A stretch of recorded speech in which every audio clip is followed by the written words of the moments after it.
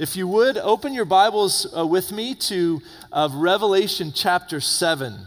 Revelation chapter 7.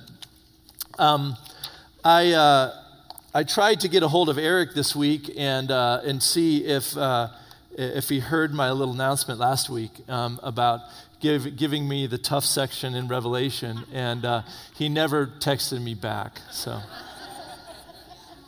So Eric, if you're listening again, I mean it. I know where you live.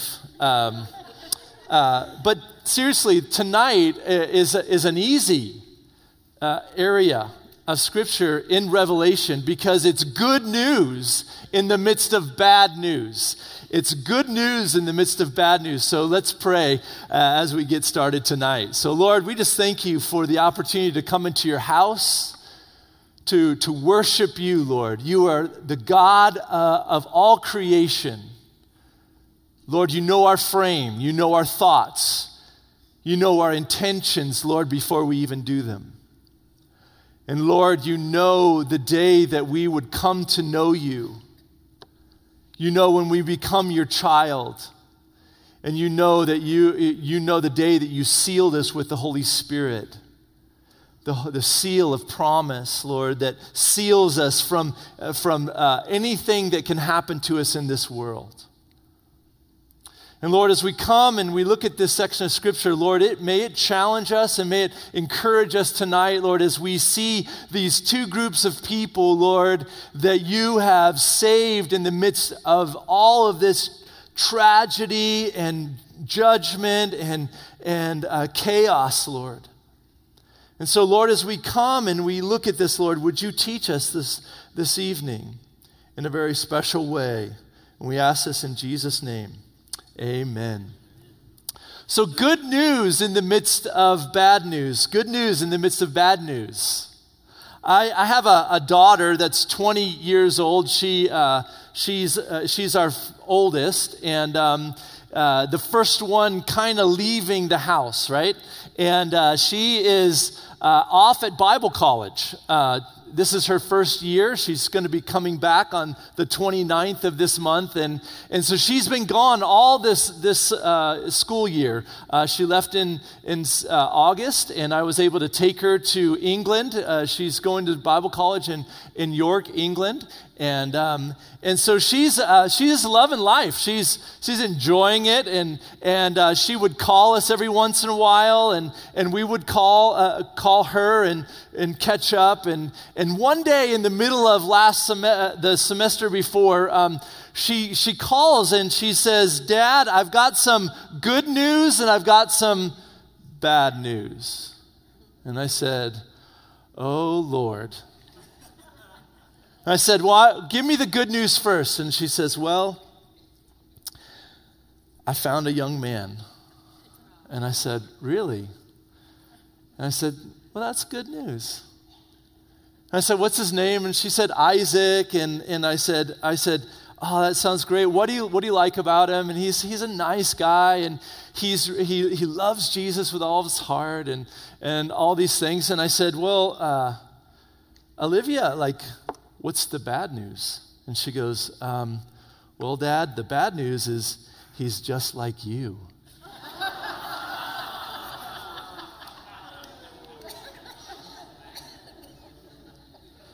Good news in the midst of bad news, right? It's always a good day when you get good news, isn't it?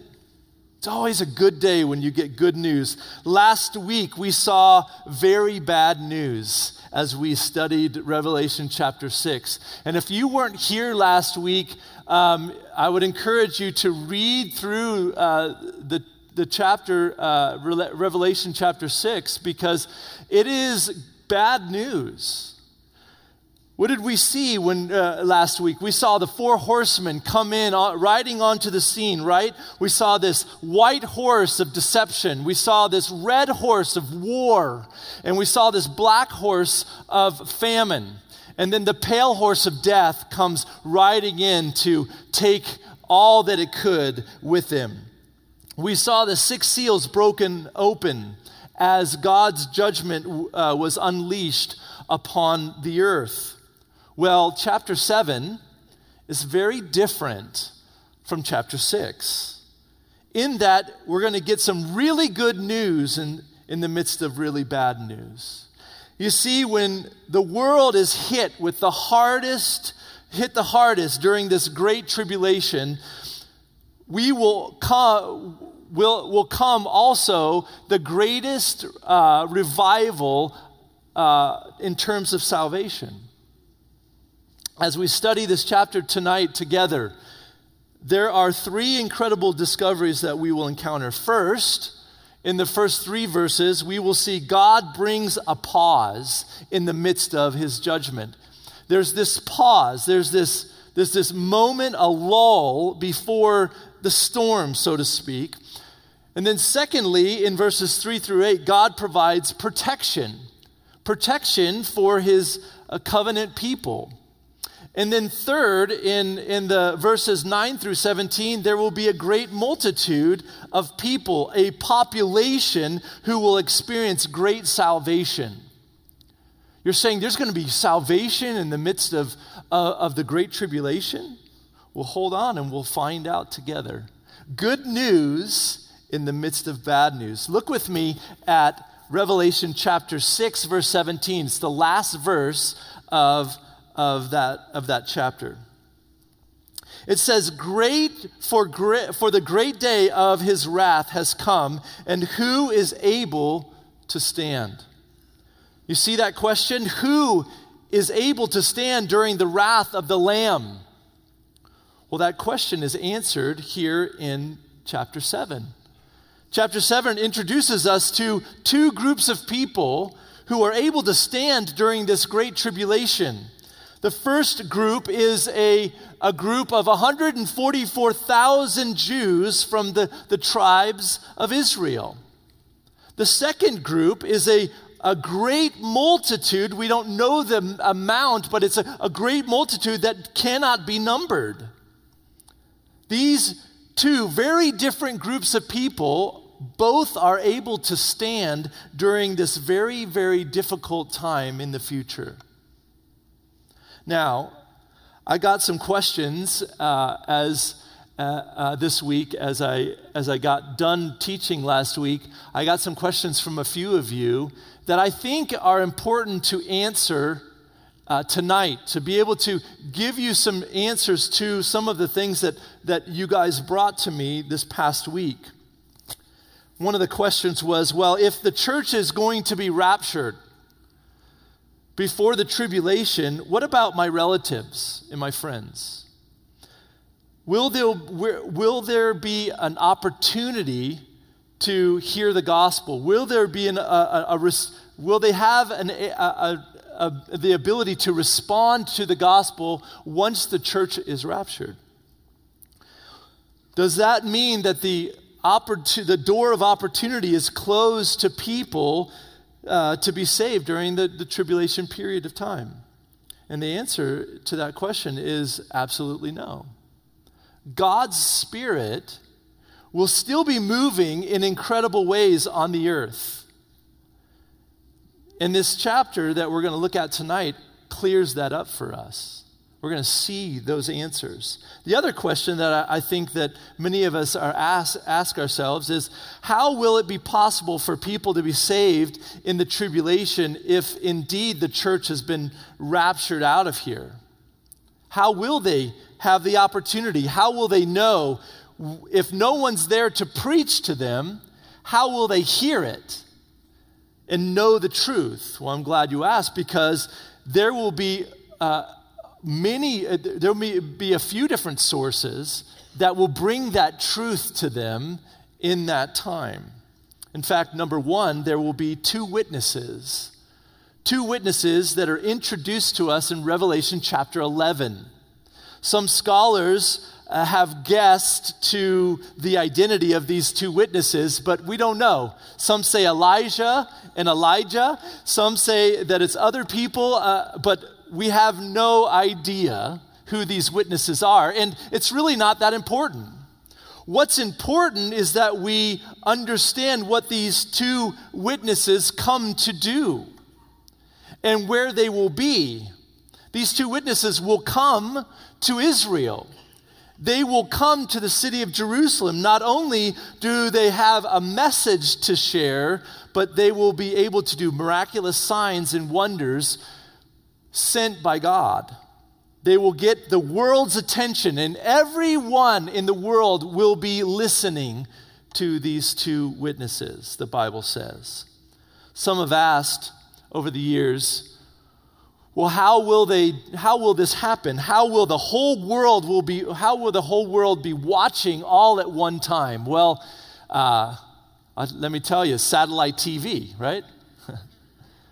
But up to like 30 years ago, satellite TV wasn't possible. This wasn't a reality, but now it is. All at one time, all across the world, people, the whole world watching as something goes down in Israel. So it's interesting. So there will be two witnesses in Jerusalem doing miraculous works. That's number one. Number two, there's going to be 144,000 Jewish evangelists unleashed on the earth, which we will see as we study this chapter tonight. And then the third is there will be an angel. This angel is pretty incredible. He's going to be flying through the atmosphere, throughout the earth and around the earth, preaching the gospel. So all that the church has tried to accomplish in the last 2,000 years, the angel will do in a short period of time. In fact, listen to what it says in Revelation 14, verse 6 and 7. Then I saw another angel flying in the midst of heaven, having the everlasting gospel to preach to those who dwell on the earth, to every nation, tribe, tongue, and people, saying with a loud voice, "Fear God and give glory to him, for the hour of his judgment has come, and worship him who made heaven and earth, the sea, the streams of water." So God's everlasting gospel will be preached at the most unexpected time. Good news in the midst of bad news. So, with those things in mind, let's begin tonight in verse 1 of chapter 7. After these things, I saw four angels standing at the four corners of the earth, holding the four winds of the earth, that the wind should not blow on the earth, on the sea, or on any tree. Then I saw another angel ascending from the east, having a seal of the living God, and he cried with a loud voice to the four angels to whom it was granted to harm the earth and the sea, saying, "Do not harm the earth and the sea or the trees till we have sealed the servants of our God on their foreheads." As we just read, these four angels have been empowered by God to cause great harm on the earth. In my study in Revelation, as I've been reading through this, I've understood that these angels somehow are associated with the forces of nature, with wind in Revelation chapter 7 here, with fire in Revelation chapter 14, and then with water in Revelation chapter 16. So God has given this power over nature to these angels. Yet another angel comes in on the scene and says, wait, don't harm anything. Stop. Before you do anything, wait. So we see this pause in the middle of these judgments. We see this pause that God brings. It's the calm before the storm, don't we? And God, in his infinite power, calms the wind throughout the whole world. This is going to be another pattern that we see in Revelation. In the book of Revelation. Remember last week when I pointed out the pattern of of the judgments. We were looking at 7 and then 7 and then 7. I said there was 7 seals on the scroll, each representing a judgment. We studied the first 6 seals last week, and we're going to see the 7th seal next week as it's opened up. But as that 7th seal is opened up, it will usher in 7 more judgments. And those are called the trumpet judgments, where trumpets are blown, making announcements to the world. And then when the 7th trumpet, when it is blown, then it will usher in a final set of 7 judgments called the bowl judgments. It's as if the wrath of God is being poured out as a bowl onto the earth, and then it will be done. It will be over. Then Jesus will return, then Satan will be bound, and then the kingdom of God will be established. Yet there's another pattern that I want you to see in the midst of these judgments. We see these massive judgments from God, right? From God, from his hand, allowing these judgments to come. But in the middle of those judgments, we see this parenthetical pause. This moment when God says, okay, I'm going to bring mercy right now, and I want salvation to come. God is always about his people. His desire is for all to know him. We have really bad news that we studied last week, but then we have really good news this week. And we will see this pattern happen again and again in this book. We see God's judgments in Revelation 8 and 9, and then we see this parenthetical pause again of these judgments in chapters 10 and 11. So again, God's mercy on display for us in the midst of the judgment that God is bringing upon the earth. So to sum it all up, the tribulation period will be a period of divine reckoning. A divine reckoning where God shows that he is supreme over nature and over nations. It also is a time of demonic activity, demonic troublemaking that Satan will bring upon the earth. Satan will take advantage of the pandemonium and the chaos that's happening on the earth, and he will do what he can, and he will be very active in bringing whatever he can bring to the table.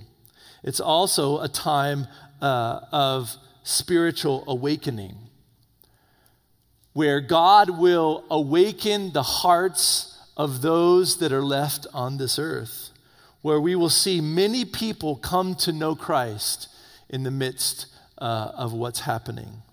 So just as there are a few moments before a thunderstorm, that still moment, that quiet moment, God will quiet the winds for a short while before his judgment is delivered to a Christ-rejecting world.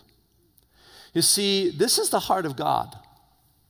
The heart of God is to save. It's not God's heart to judge first. I want you to understand that. God's heart has always been a heart to save. Yes. Will he be just? Yes. Will he bring justice? Yes. But in the midst of all of that, his heart is to save. His heart is to see all come to know him. In fact, Peter said this in 2 Peter 3:9. He says, "The Lord is not slack concerning his promise, as some count slackness, but is long-suffering toward us, not willing that any should perish, but all should come to repentance." So God's merciful heart is to reach out to the people even at the worst of times. He desires that all would come to know him. That's his mercy. That's his long-suffering. That all would be saved, that all would come to know him in a personal way. Now, how do we know that these will be saved in this chapter? How do we know that these will be saved? Because they are sealed. They're sealed, right? Sealed shows us ownership and protection. It shows us ownership and protection. Look at verse 4 with me. I heard the number of those who were sealed, 144,000 of all the tribes of the children of Israel were sealed. Of the tribe of Judah, 12,000 were sealed. And of the tribe of Reuben, and of Gad, and of Asher, and of Naphtali, and Manasseh, and Simeon, and Levi, and Issachar, and Zebulun, and Joseph, and Benjamin, 12,000 from each of these tribes of Israel were sealed, 144,000 of them, sealed with a seal on their forehead. That a seal, and now we learned this last week, the seal, what I'm talking about is the seal that you would put on a document. It's a wax seal, that something you would take, and you would take a signet ring and you would seal that document and to show ownership. I am the one that sent this document to this person, and I put my seal on there. God is saying to these 144,000, you are sealed, you are mine. I own you're mine, and you are my children. And I seal you with my mark. And it also shows protection. Because when it's sealed, you're also protected. There's nothing that can take them away. The tribulation might hurt them. They might feel pain. But at the end of that time, God will have protected them, and they will be with him forever. So, incredible understanding. These 144,000, this is the group that's numbered, that's sealed. These are Jews. These are 144,000 Jews from the tribes of Israel. So I find it sort of interesting that some groups of people out there running around today in society love to identify themselves with the 144,000, right? Do you know what I'm talking about? You ask them, who are the 144,000? And they say, we are the 144,000. For example, like the Jehovah's Witnesses, they say, we're this 144,000 chosen people of God. But now they've changed their story, because now they have more than 144,000 people. And now they're wondering, what do we do? Because they've exceeded the number. The Seventh-day Adventists say that they're the 144,000. The faithful ones who are taken into glory, who have kept the Jewish Sabbath. So they say that they're a part of the 144,000. The Worldwide Church of God says that they're a part of the 144,000, that they are that. But we see whenever anyone says, I'm a member of the 144,000, you should kind of be concerned a little bit. And in turn, ask them this question: what tribe are you from? Because they have to be Jewish, and they have to be from one of these tribes. It's very clear in Scripture. We just read it, that these have to be from one of these tribes. And so that's the question we need to ask them. What tribe are you from?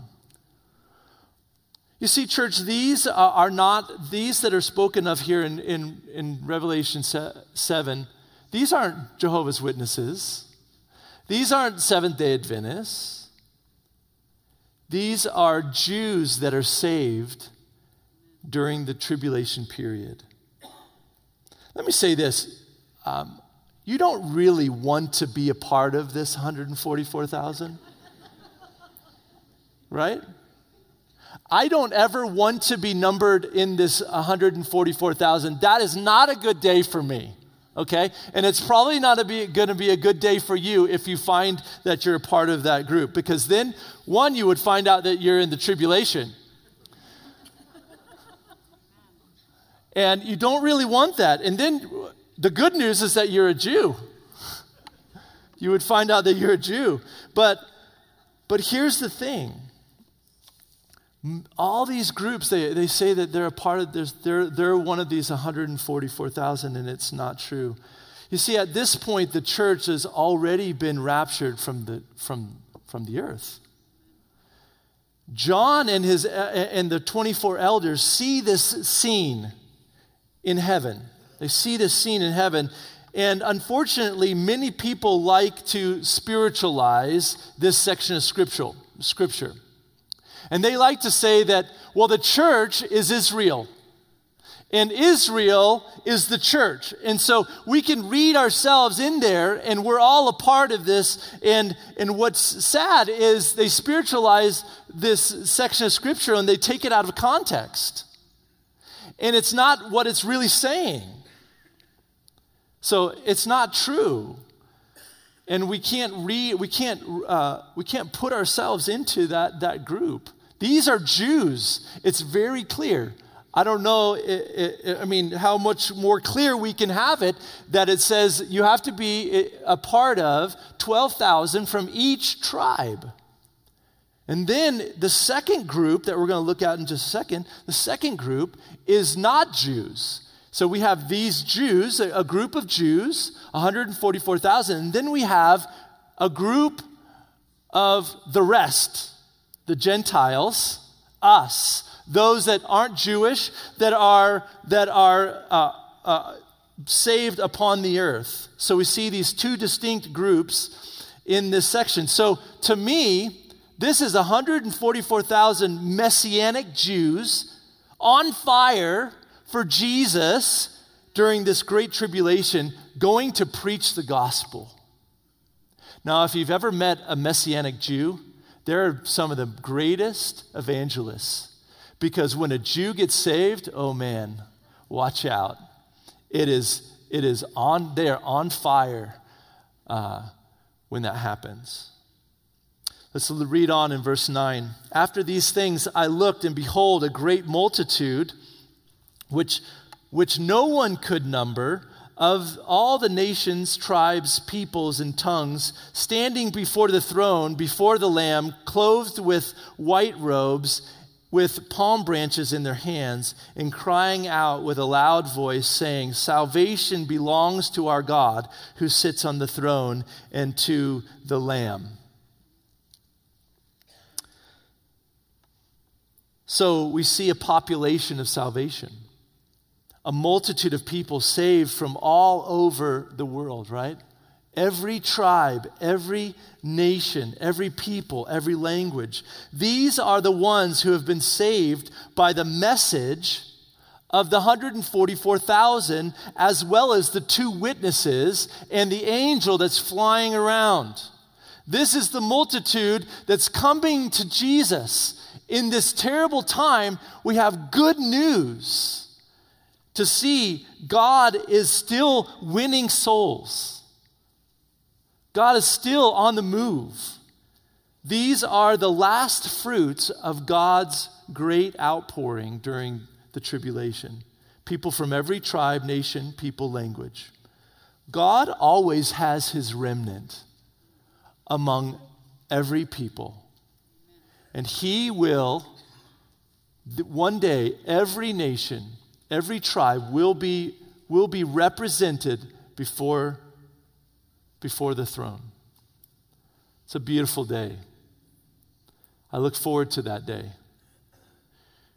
You know, my heart has always been for missions. My heart has always been for those that don't know Jesus, never had a chance, never had the word of God in their language, and they don't know the truth like we do. They don't have this. They can't understand grace. They don't understand love. They don't understand truth and forgiveness. They don't understand those things. They don't understand the grace of God and how Jesus came and died on the cross and paid my price. And there's people around the world that have no clue of that truth. And he gives us a mandate to go and make disciples of all the nations. You see, God's heart is for all to know him. For all to know him. The Lamb that was slain came to redeem people from all over the world. This shows that although the Jewish evangelists will be proclaiming Jesus primarily to the Jews, this 144,000, there will be a multitude of Gentiles who hear and believe and come to Christ.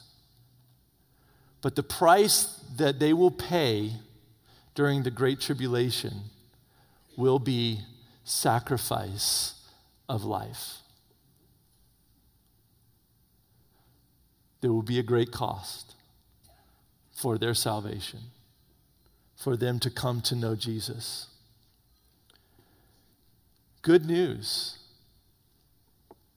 Also, the verse ends by saying there were robed in white and carrying palm branches, right? And I believe that's a reference to the martyrs mentioned in chapter 6, celebrating around the throne of God. And how do we know this? Because they're both robed in white, given to those that were sacrificed, that gave up their life, that sacrificed their life for Christ. So we see that and we understand that because they're in heaven and they're before the throne also. Also, look at verse 10 again with me. Look at what it's saying, what they're saying. And crying out with a loud voice, saying, "Salvation belongs to our God who sits on the throne and to the Lamb." Salvation has come to their hearts and to those that are standing around the throne.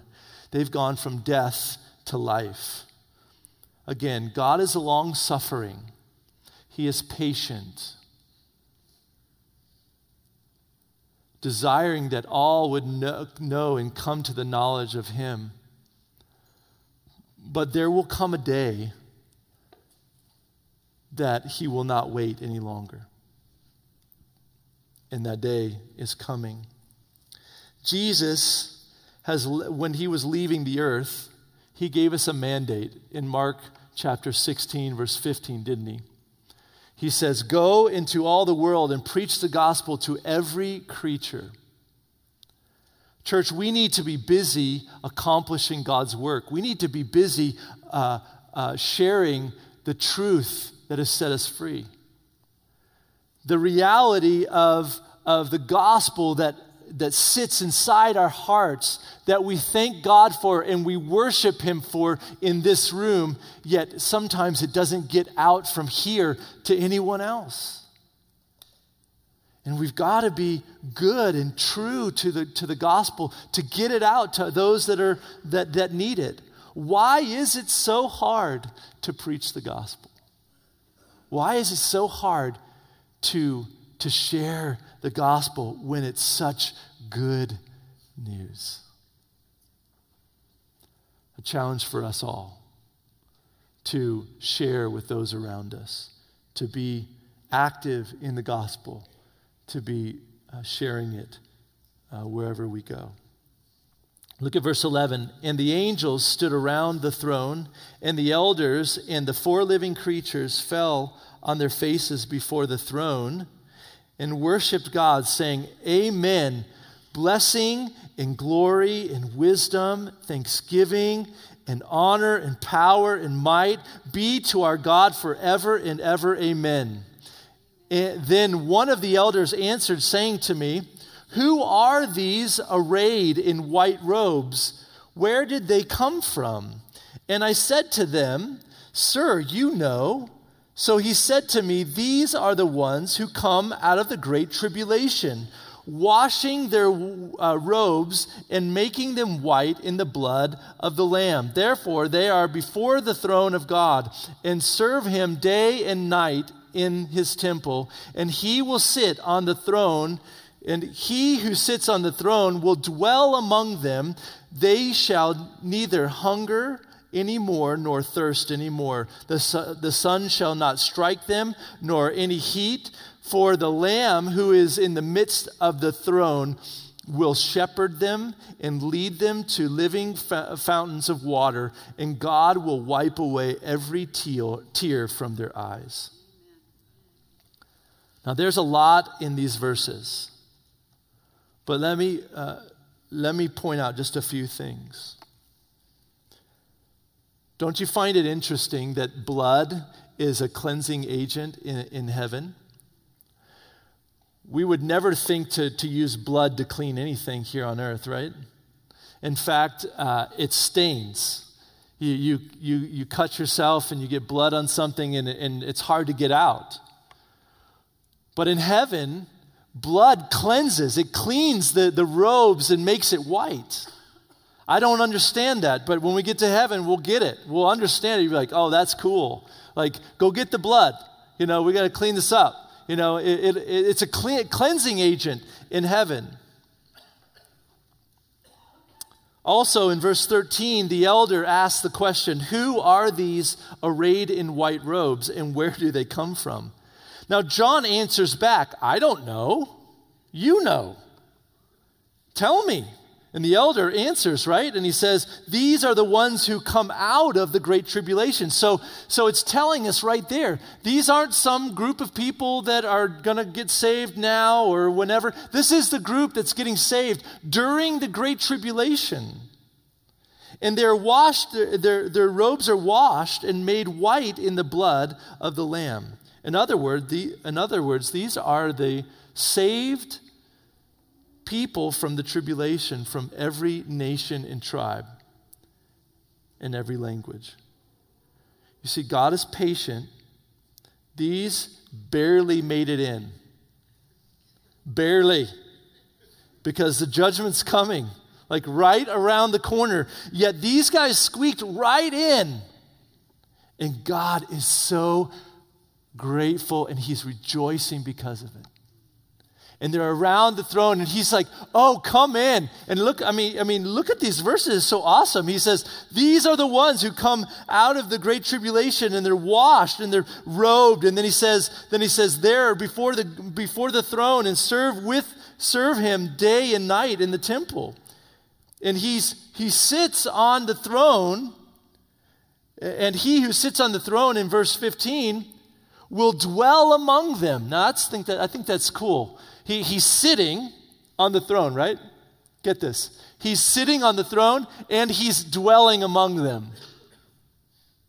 That's cool. I want to experience that. God dwelling among me as he sits on the throne. He's here and he's there. You can feel he's with us.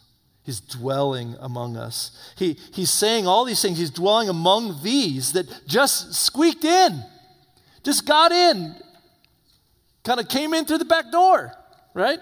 And God's saying, awesome, let's celebrate. No more hunger, no more thirst, you're not going to be scorched anymore. The Lamb who is in the midst of the throne is going to shepherd them. He's going to take them in. He's going to shepherd them. I don't know what that's going to look like. He leads them. The Lamb of God now becomes the shepherd. And he leads them to these living waters, these fountains of living waters. This reminds me of the words of Jesus in Luke chapter 15, where he says, what man of you having 100 sheep, if he loses one of them and does not leave the 99 in the wilderness to go after the one which is lost until he finds it, and when he has found it, he lays it on his shoulders, rejoicing. And when he comes home, he calls together his friends and his neighbors, saying to them, rejoice with me, for I have found my sheep which was lost. I say to you that likewise there will be more joy in heaven over one sinner who repents than over the 99 just persons who need no repentance. Isn't this what we see in this chapter? What an incredible picture of what we've just been studying. These come in, they've been lost, and they're the last ones. They're the lost and the last. And they're coming in, and God says, come in, and I'm rejoicing. It's like the moment of the prodigal son, when the son comes home, and the other son's been there the whole time, and he says, Dad, why does he get the party? Why does he get the fatted calf? He says, bring out the robe and the fatted calf. Let's throw the party because my son is home. You see, God doesn't care if you're first or if you're last. He just says, you're mine. You're mine. Tonight, this is good news. Tonight, this is good news. As God dwells among us, as the Holy Spirit has sealed us, as He lives inside us, may we just be rejoicing. You know, the worship at the beginning of tonight was really special, and it was just Billy. You know why? Because it's the Holy Spirit. The Spirit was here. And He's moving and amongst us. So the challenge for us tonight is this. As we look at this chapter and we see this beautiful good news, we can't keep the good news to ourselves, guys.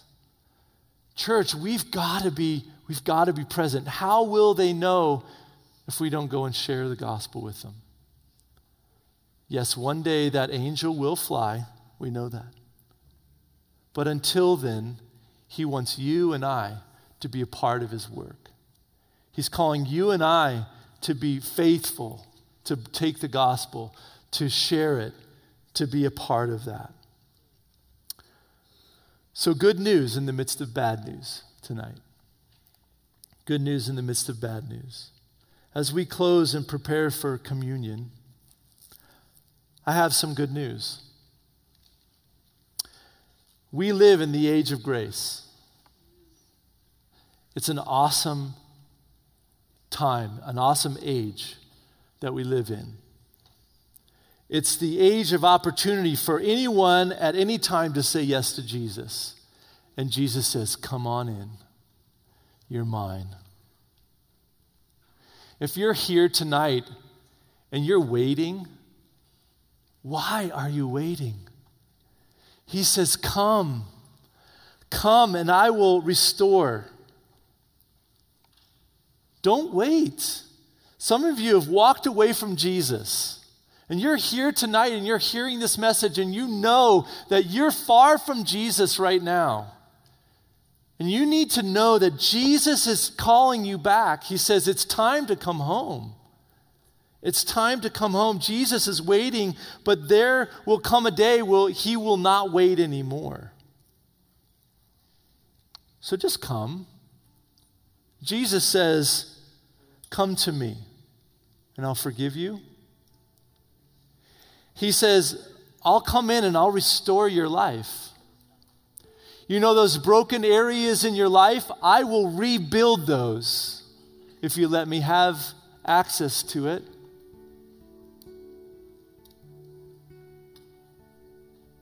He says, all you got to do is surrender. Give your life to me. Understand what Jesus did for you.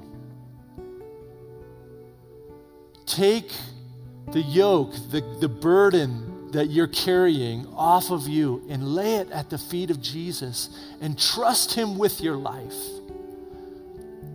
And when you do, just like the celebration we've read today, there will be a celebration for you. Because He waits. He waits for you to come.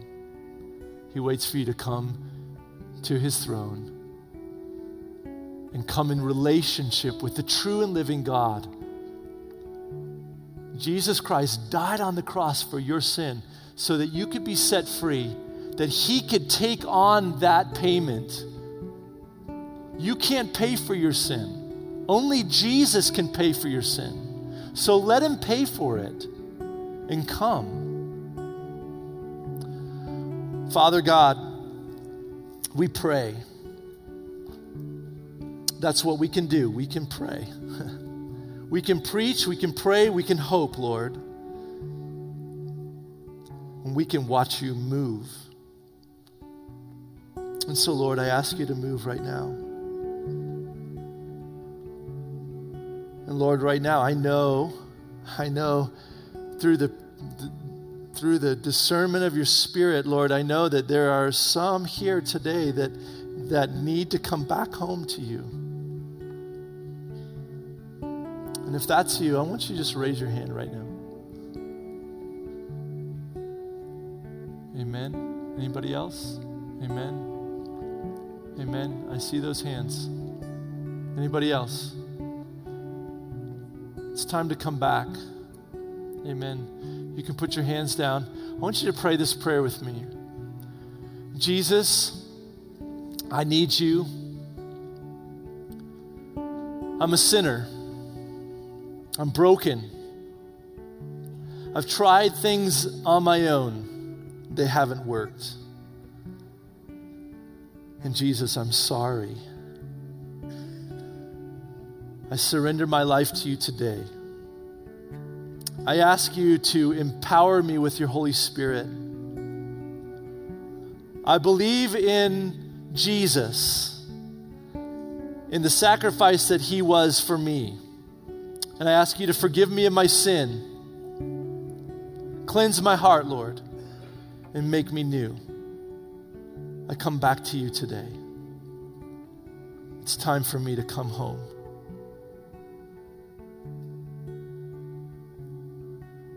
Amen. Jesus, we thank you for tonight.